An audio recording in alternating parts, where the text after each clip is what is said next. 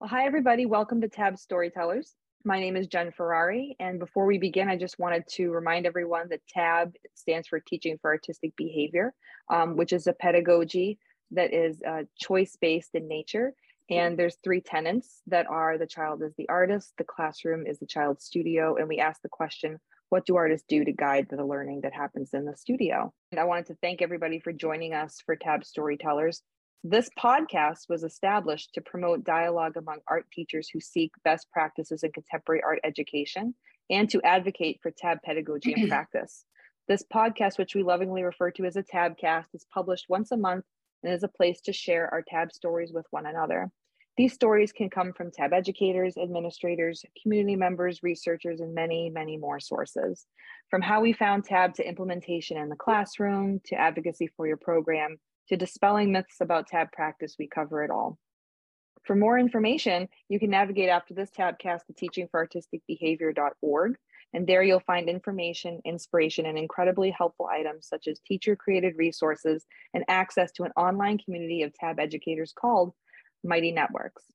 So usually at this point, I turn it to Abby, Abby Pato-Bay, who is my co-host, but she is not with us at the moment for this episode. So what I would like to do is to introduce our guests tonight, and we have two of them. The first is Lois Hetland, and the second is Ellen Winner.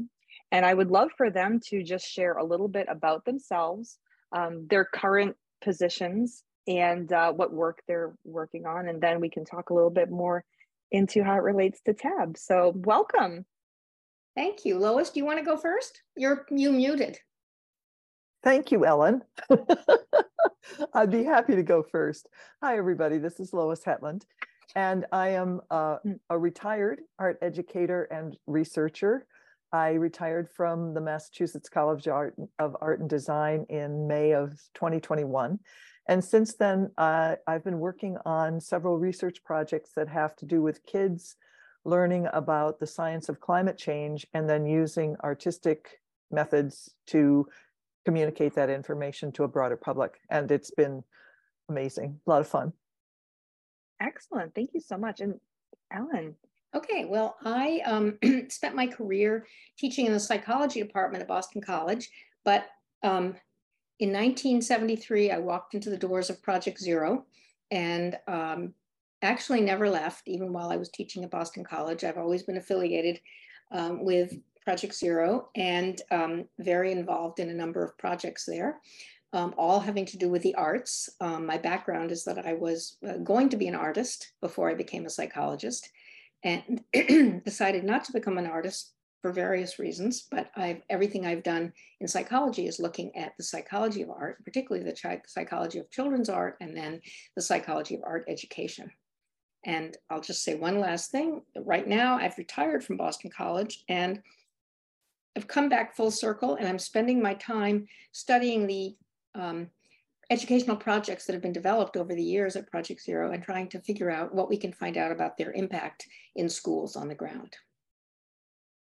Yeah, I'm really excited about that because I know that there is a little bit that you're doing in the TAB community as well to ask questions about how people there are using the research that's come out of Project Zero. So that's really exciting. I want to talk more about that afterwards.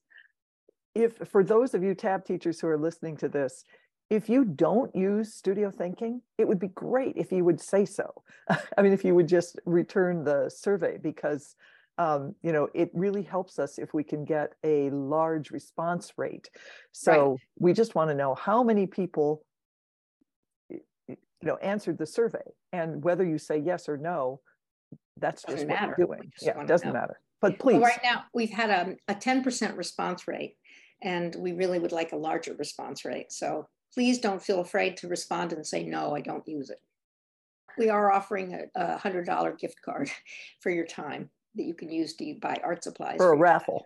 Raffle, yes. A raffle for one. A raffle, sorry. One person will win it. You know what we could do? We always have show notes, and we could always put the link to that survey in the show notes if we think that would help to reach more people. That would be so there's always that opportunity. That's great. So speaking of TAB, and since we're here on TAB Storytellers, I'm curious now what your connection to TAB is. Like, what is your story? I can start. Sure. So I didn't say earlier about my earlier work, but I was a teacher for almost 20 years. And then I went to the Harvard Graduate School of Education to get my doctorate. And that's when I started working with Project Zero, which I did until 2010. But when I started working full time at MassArt in 2005, and in 2005, I met John Crow, who was one of my colleagues in the art education department. And he and I got to be very close. And he, of course, is one of the founders of TAB. And I said to him, geez, John, that's amazing. That's kind of the way I used to teach when I was teaching in a general classroom, you know, with stations and kids making choices and all of that stuff. And that's the British Integrated Day program. And that's kind of, you know, what we were learning. And he said, oh, really? Huh. And I mean, I think it was really interesting because it was that way of thinking about teaching among progressive educators was just sort of part of the zeitgeist. And people didn't necessarily know that it was, you know, a pedagogy that came from Britain and had particular features. But it was definitely in it. And I think John and Kathy and Diane and Ellen and Pauline, I mean, all those people, you know, really started TAB from this sense in general education that there was this need to have kids have choice. So that was, and then I got to know Diane Jakewith well. She worked with us in as a supervisor and whatever. So, and I went out to Colorado with John and did something in the Denver, in the Colorado TAB group. And then I actually, Diane was looking for a home for the TAB Institute. And I said, oh, well, MassArt should host that. So I went and talked with them about that. And then we got that going at that. That was all I had to do. I mean, that it had to do with the TAB Institute was just go somebody and say, you know, this would be a really good idea. After that, all the hard work was theirs. But it has been a great, great venue for everybody that it's happening at MassArt and that the TAB people run it so well.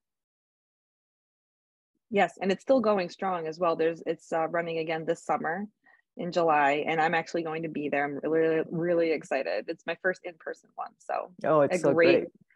It's a great program for those that haven't been able to go. I highly recommend. So, and then I guess I should also say that during the writing of Studio Thinking from the Start, both Ellen and I got more acquainted with TAB teachers and TAB teaching because Jill Hogan went out and did quite a bit of research, and we were writing with Diane. So that just became, you know, a bigger feature of, we started looking more at the connections between Studio Thinking and TAB teaching.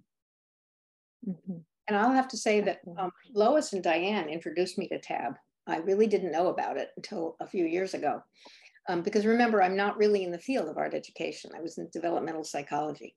So I was very glad and interested to be introduced to it. And I went and visited a number of TAB classrooms when we were writing our book, Studio Thinking from the Start, and was very impressed. I mean, I see when it's done well, it's really great. And the kids were really making, engaged and showing a lot of initiative rather than saying, what am I supposed to be doing? That was or twirling on their stools because they didn't want to do what they were being asked to do. Right.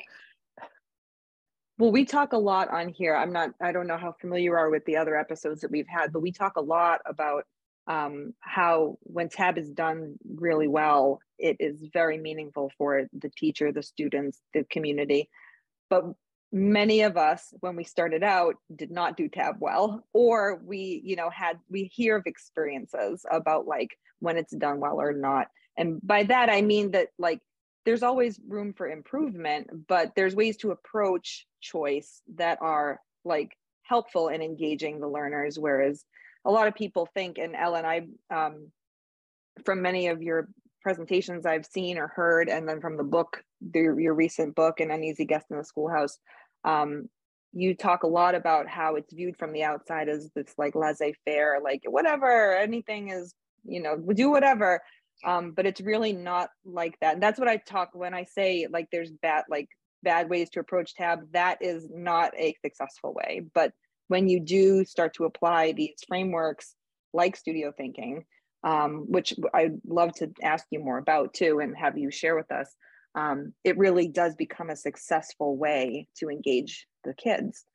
So now I'm curious if you wanted to share a little bit about either, you know, the work that you've done with Project Zero, or where like studio thinking came from that. Shall I say something about that? Yeah, why don't you take that one, Okay. Ellen, and I'll jump in. Okay.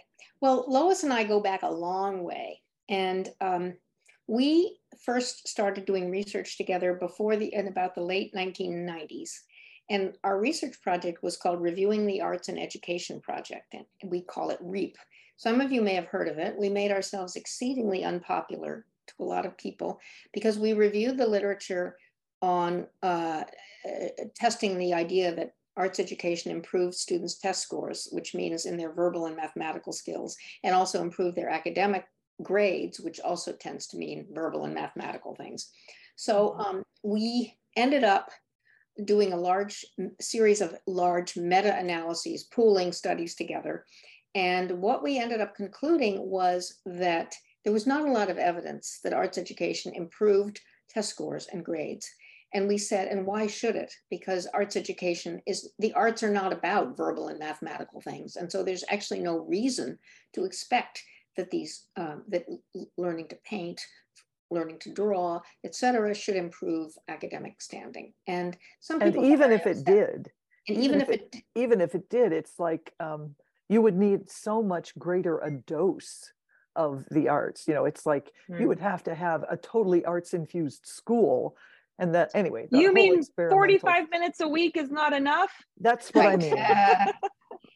So, and then we said, what is arts education all about anyway? And we were so unpopular at the time, we decided we better do something positive. And we said, let's figure out what the arts really do teach, what kind of thinking they teach, so that if we wanted to look at the positive outcomes of arts education, we could see whether those outcomes were actually improved. And that's what led to our studio thinking work. We just decided to observe what we considered to be high quality art classes in the visual arts. We could have done it in other art forms, and some of my students have extended it to theater and music, but we did it in the visual arts, and we just observed for 1 year and videotaped and interviewed in visual arts classes at the Walnut Hill School for the Arts and at the Boston Arts Academy. And then we spent another year looking at the videotapes and coding them and trying to figure out what kind of thinking was being taught. And that's how we came up with our framework of the different habits of mind that we saw being taught either explicitly or implicitly. And we said, okay, look, the arts don't improve test scores in verbal and mathematical areas, but look what they are teaching kids. They're teaching them to envision as they're planning something, to reflect on what they're doing, to stretch and muck around, stretch and explore, etc. All of our habits of mind, we think, are the habits of mind that artists use. And that's what good art teaching instills. And it has nothing to do with what standardized test scores teach. It's so funny too, because I mean, having been a classroom teacher and in complete obscurity, then I went from complete obscurity to people hating me, and I was notorious because I had done this REAP work with Ellen. And then when we did the studio thinking, it was like, oh, it's the happy theory. Now everybody likes us again. it was very odd to ride around on this roller coaster of approval and disapproval. And I just have to say, it really taught me that, you know, you don't worry about what people think of your stuff. You just do your stuff as well as you can and put it out there and see if anything catches fire. And studio thinking really did catch fire. It really has been, it had legs, and teachers are the ones who give it legs. They really saw the value of it and have used it. I don't think art teachers were that upset with us, because they were tired of being asked to show that the arts raised test scores. Well, certainly artists were not upset with us. Artists were not upset either. Who was upset? It was people in the funding world and people in the art education research world that had spent that had already written a lot of articles showing on the basis of correlation rather than causal research that the arts improved test scores. People like James Catterall, the late James Catterall, would be an example. So, But artists and art teachers were not upset. It was researchers and funders. You're talking more about the REAP work that you had done, right?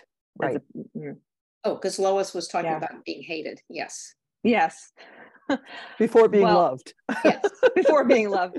Right. Well, I know for me, so in my experience as an art teacher, I had always felt that there were these things that we were teaching that were outside of just like the technique and the skill and all of that. But before I had known about studio thinking, it was hard for me, I think, to frame what I wanted to do with my kids. Because before I was a tab teacher, I was, a traditional where I kind of like led the instruction and we had some choice in the projects, but there wasn't a lot.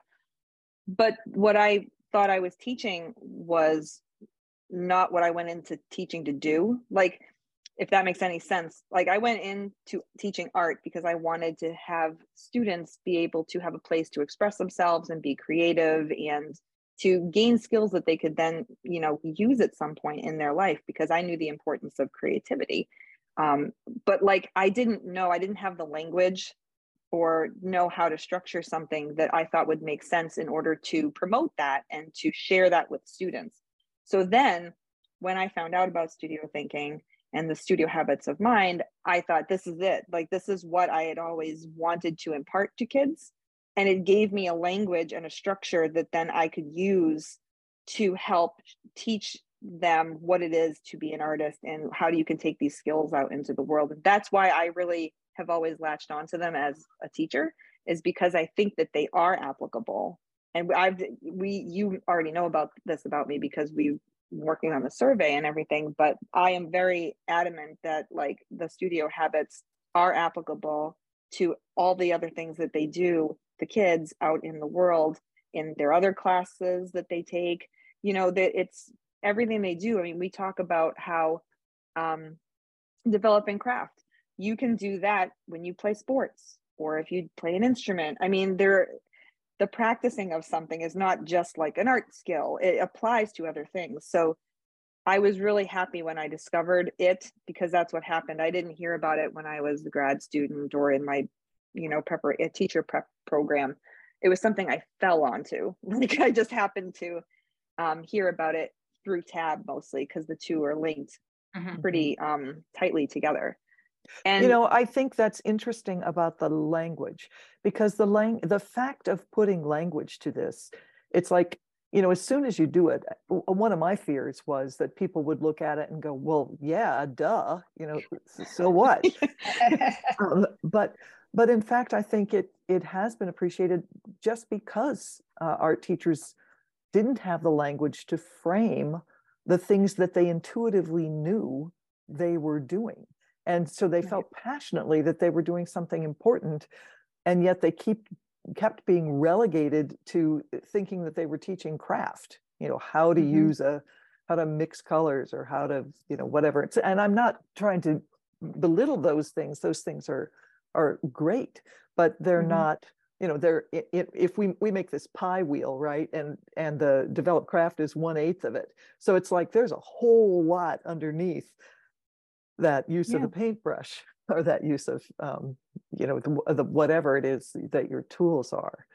So I think, but the language is important, not just for giving the kids language. Of course, that's like huge, but it's also important for talking to administrators, for talking to school boards, for talking to your colleagues, for talking to parents.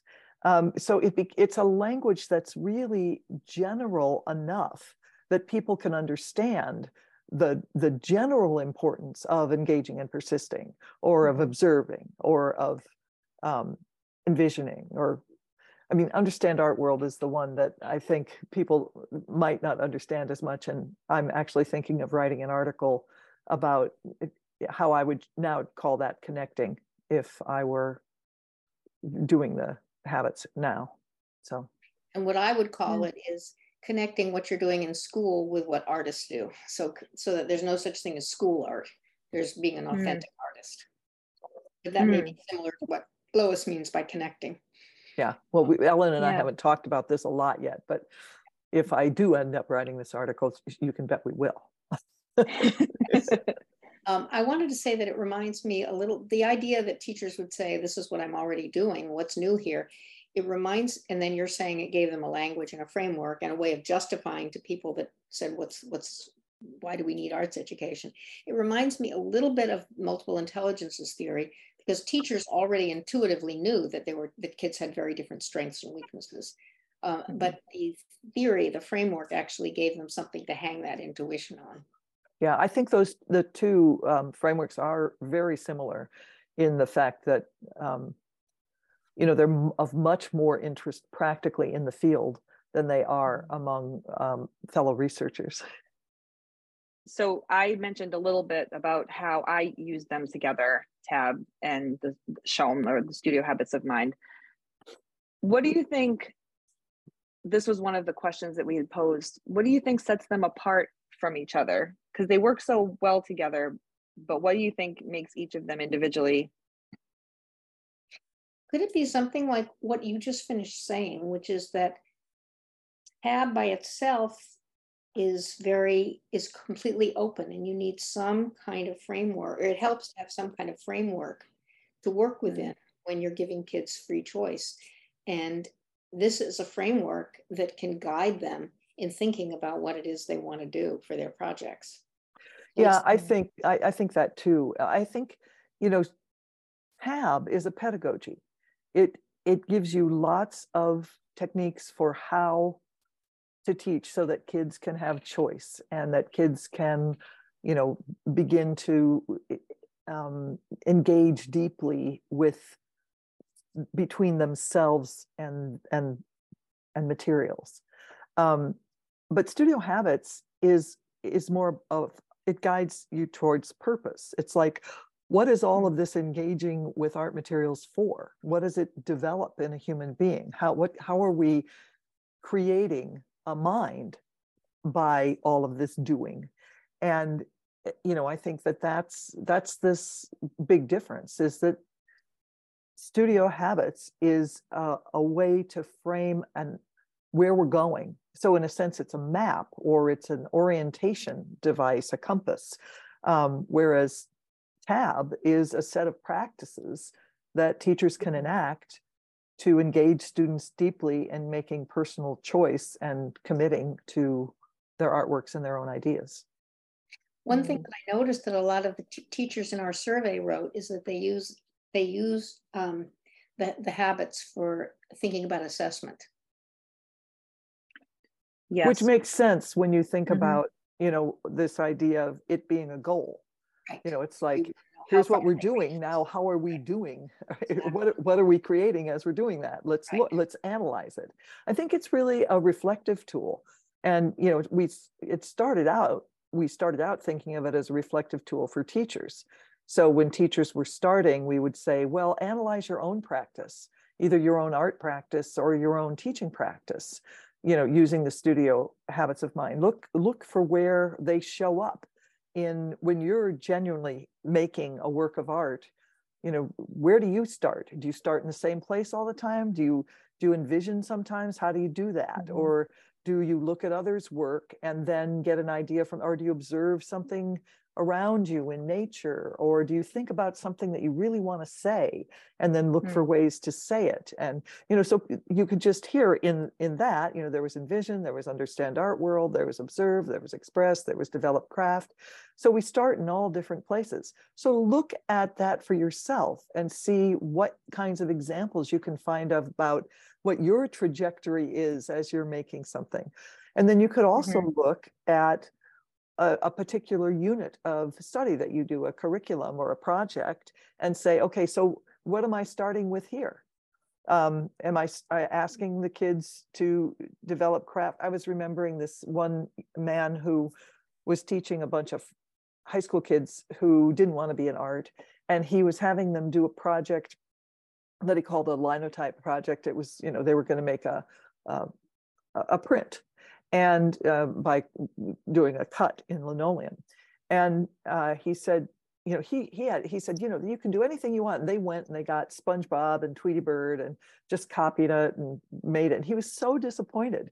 So we got out the studio habits of mind and went through the wheel, and he realized that he didn't do any envisioning with them, and that he just assumed that they would envision, but they didn't know what envisioning was. So the next project, he went through a whole bunch of envisioning of, it was a box that they were creating that was going to represent themselves on the inside and the outside, or it was a vessel or something like that. And he got them thinking all about different, who they were on the outside and who they were on the inside and how you might represent that and all sorts of things.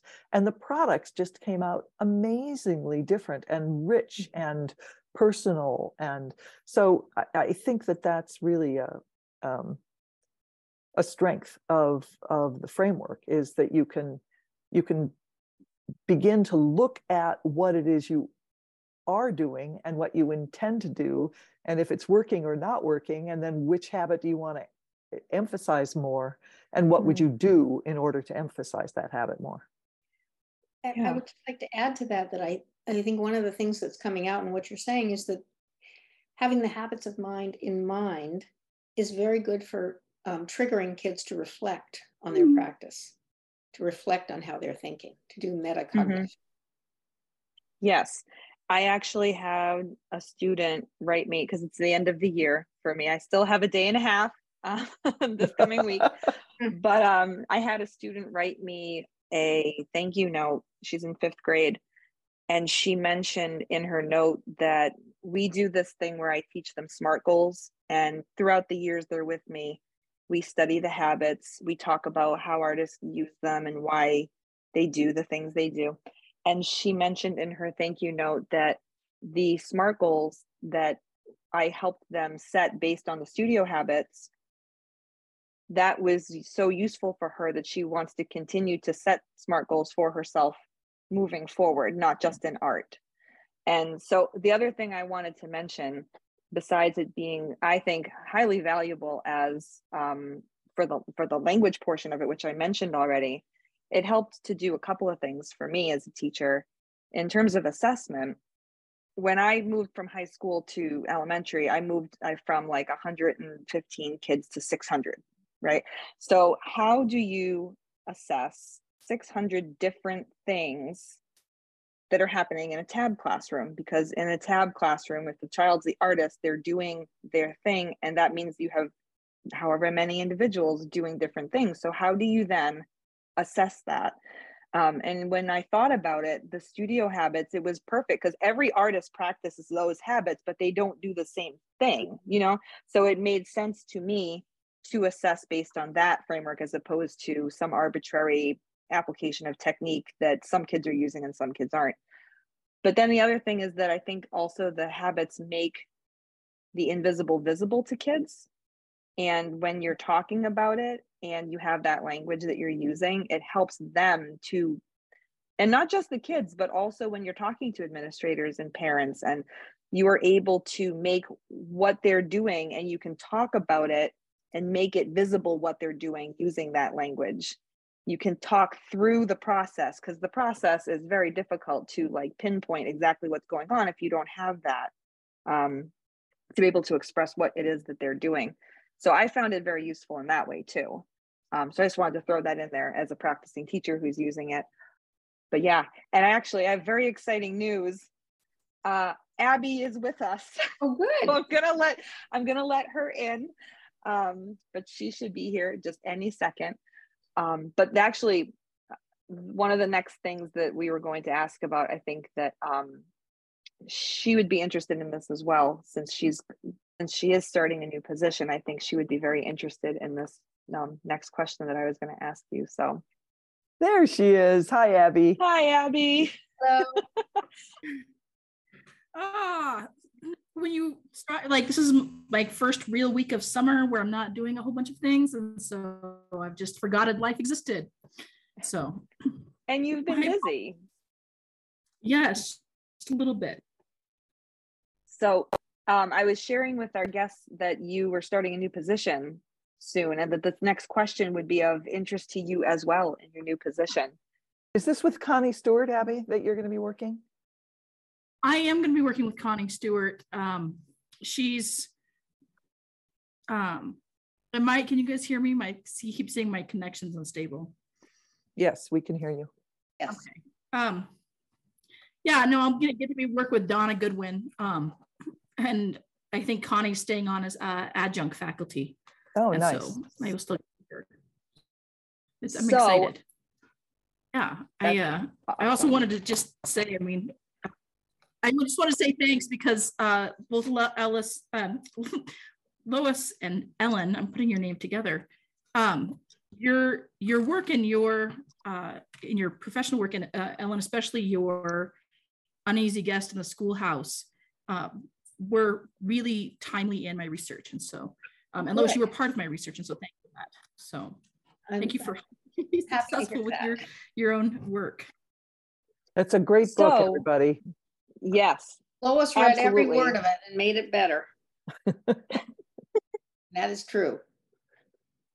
Yes, I found it really helpful too, just to kind of place, well, not just like my pedagogy, which is TAB pedagogy that I associate with, but it helped to also like give me like a background from like where it came and what came before it. I found that very useful in, you know, my own practice and also the writing that I've done too. So highly recommend that book, An Uneasy Guest in the Schoolhouse, for people.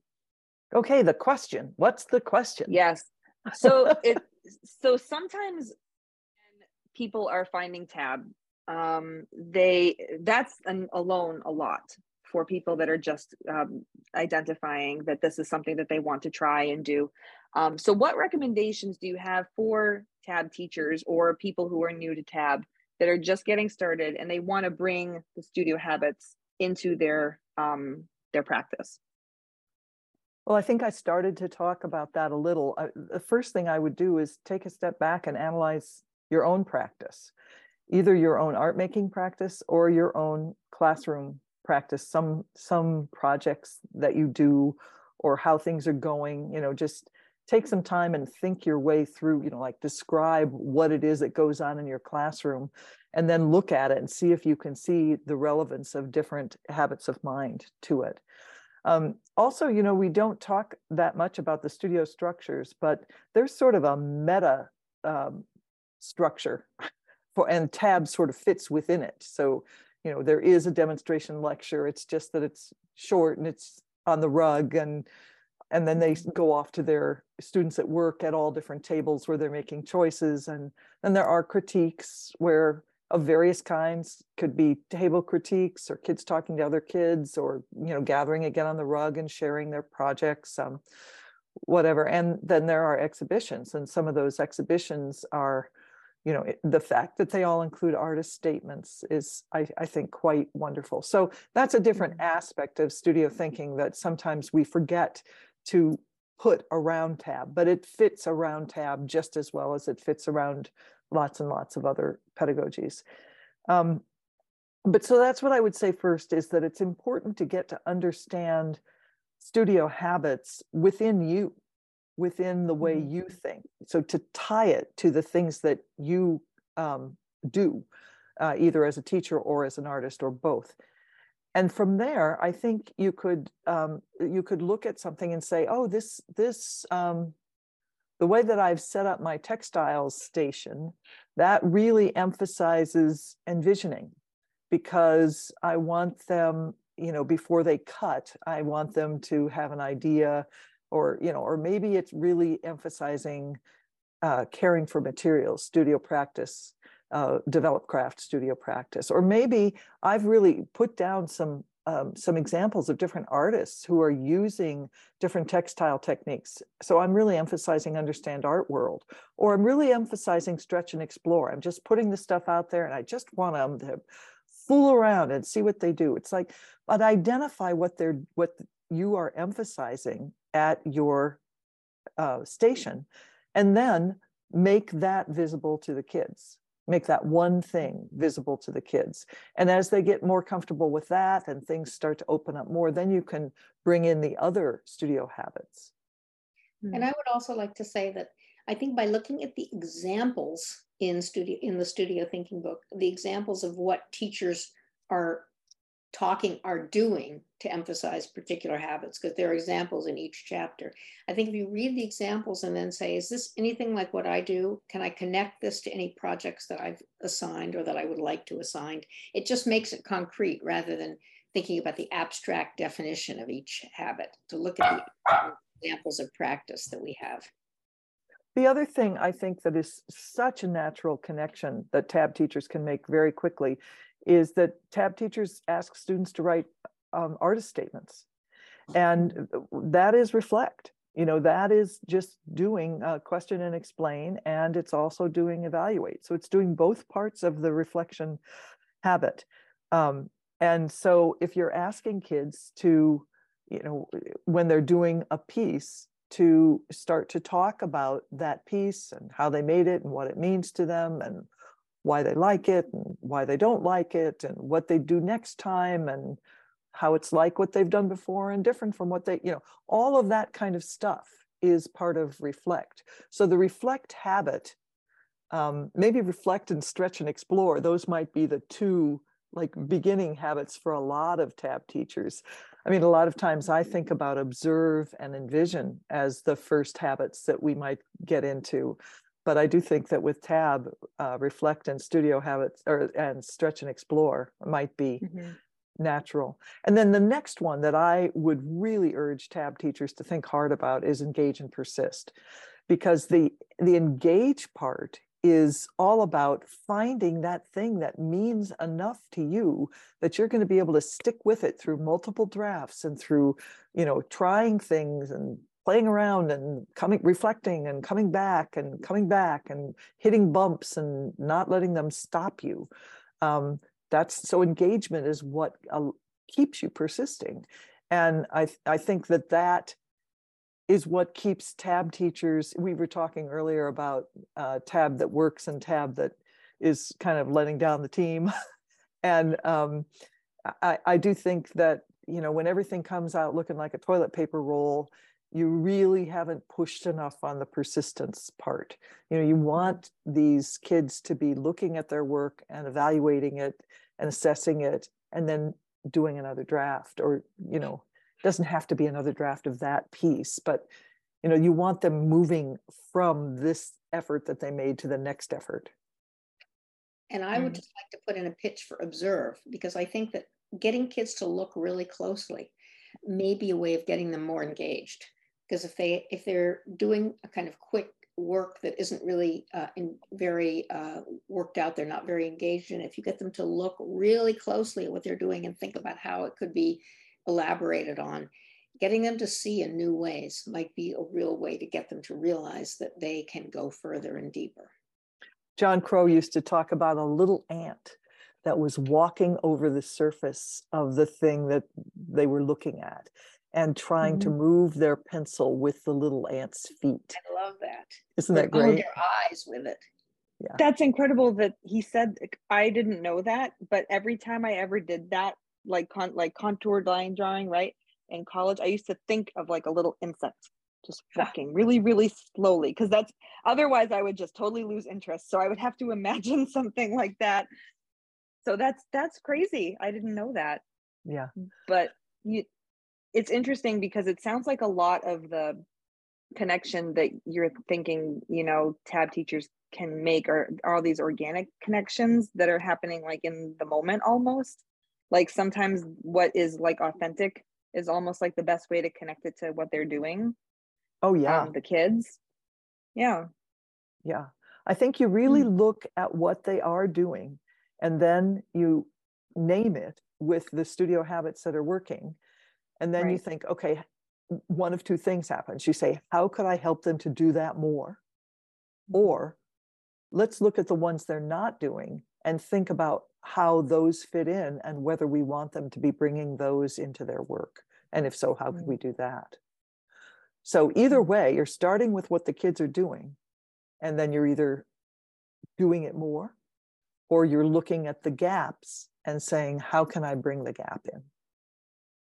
And what about showing them works of art by non-kids?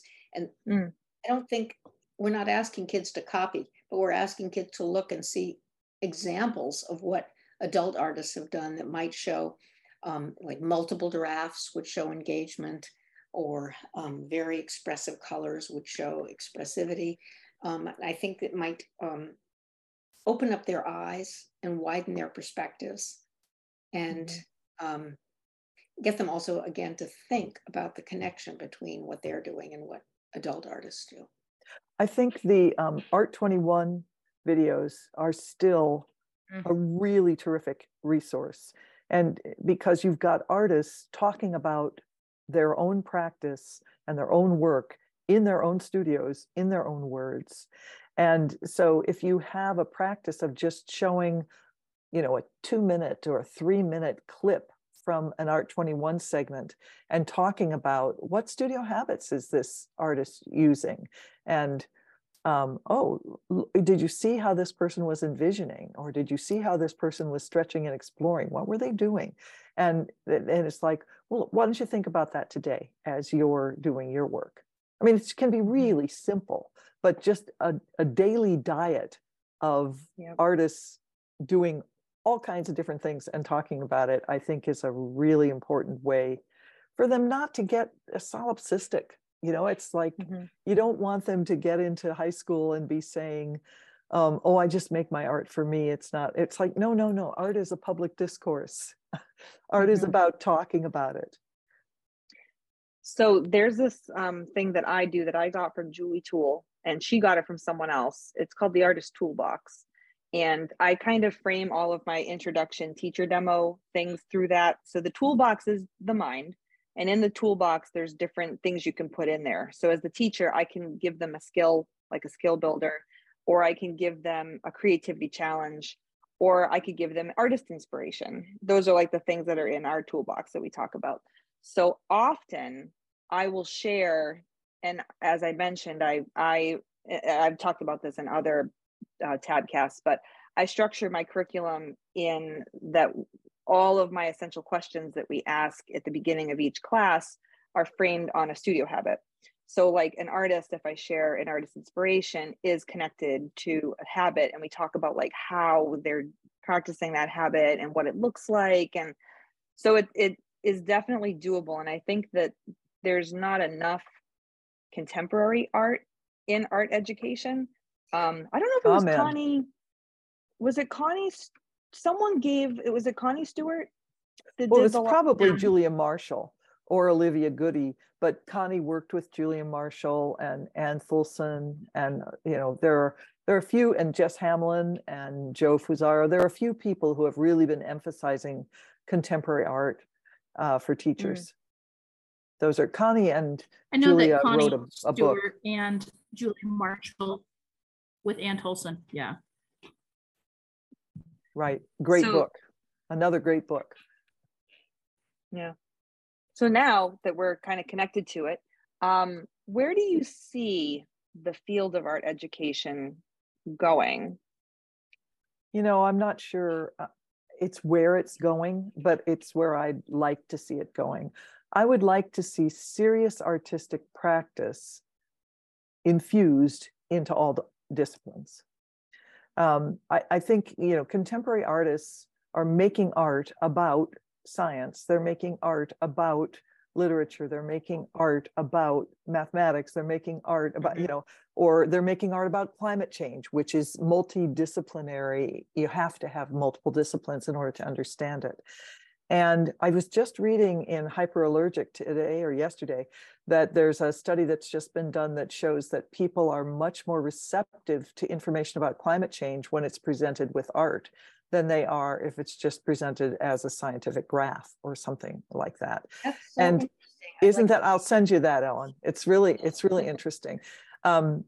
So I think I think art has a huge power to open up and illuminate and engage people in discussion, reflection, and you know, new kinds of ways of thinking. And so that's what I would really like to see the field do. I don't want artistic practice, whether it's artistic practice in the classroom in a studio classroom, or whether it's, you know, a science teacher collaborating with an art teacher, or whether it's, you know, a big topic that the school's taking on and all the different disciplines are coming to it, or whether it's like Kimberly D'Adamo sending her kids out. You know, I'm doing the giant squid, if going to my math teacher, and if you were doing the giant squid, how would you think about it? And the math teacher has a whole different way to think about the giant squid than the literature teacher or the history teacher or the sports teacher. At any rate, it's arts integration that I think is critical, because I think art illuminates disciplinary thinking, and interdisciplinary thinking takes us deeper. Yeah, I could not have said that better. It's not art integration in the old-fashioned sense, where you use art to help social studies. This is artists incorporating other disciplines into their art and research into their art, just the way contemporary artists do. And I think Julia Marshall has written about that very beautifully. And it could be research about social justice, because I know that there's a lot of emphasis on that now, but it needn't to be. It's any kind of bringing together disciplines and making art about some big idea. So I would not like to see oral art educators feel that art class has to be about social justice art. That's a choice. That's one art. That's one kind of art. But I'm in favor of any kind of artistic practice that is about big ideas that are meaningful to the student and that require a lot of thinking and research before the project is completed, which is really, I think, the kind of art integration that Lois was talking about. Yeah, that's really, I'm really excited to hear about that, because that would be a very interesting thing to be able to do as a teacher, to be able to kind of go in that direction. I'm thinking in terms of my 3rd to 5th graders, I'm wondering what that would look like, because many of my students, I find that their attention spans are so very, very brief. And I think that there, somewhere along the way, I would love to be able to like get them to stick with things a little bit longer. And I think that having them engaged in those ideas that they're passionate about will help to keep them there. You know, one of the things I think that people, that artists have done historically is they carry around sketchbooks, and they're constant. If they go to a lecture, they jot down some images or some words, or they doodle while they're listening or whatever. But then when they go there, they read a book and they jot something down, or they hear something, or then they do a bunch of experiments, or, you know. So, I mean, this is what Kimberly D'Adamo has been doing with Julia Marshall for years, this idea of having a research notebook at the center of practice. And each kid has one, and it becomes their own. And she's got a particular way of doing it, but she thinks of it as the spine of the curriculum. It holds the whole curriculum together. And like our Zoom Mystery uses accordion books as her research notebook. And that's even neater, because you can, you know, as the accordion unfolds like this, you can, it's like, let's say we're talking about black holes here in this page, and then you're talking about butterflies here, and you're talking about climate change over there. And it's like, oh, but then I heard something that reminded me of black holes. So now I add a page down below my page that folds back up into the book. So, and then I do some more things about black holes. And then I have, anyway, so you end up with, you can open this book up and it becomes a map, a nonlinear map of your thinking on all these different topics. And I just think it's really important for kids to have something that holds all their thoughts together. And one of my students last year at Mass Art did this with 3rd through 5th graders, with 3rd graders. She was using a tab structure and research notebooks to try and get the kids to hold their ideas over time. You know, and it's 3rd grader level, but it's still what, you know, you're taking baby steps, right? You're trying to stretch their ability to return and return and return. Right. I'd also like to put in a plug for the Reggio Emilia approach of getting kids to work on a project in small groups. So they're all working on the same project and doing research on it together. And I think that might keep kids' attention because they don't want to be the one to think out when they're working with 2 or 3 other kids. Yeah. They keep themselves going.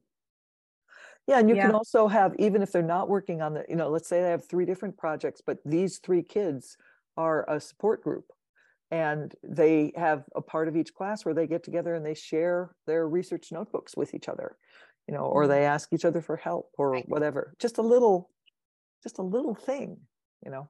Yeah, absolutely. Well, I do want to make sure that we are mindful of your time. So I would like to know if there's anything else that you feel is relevant to our audience that you think TAB educators might want to know before we wrap up today. Well, I would just like to thank you for giving us this opportunity to talk about the connections between TAB and studio thinking, and to get to talk to your audience. So it's a real pleasure to be able to do that.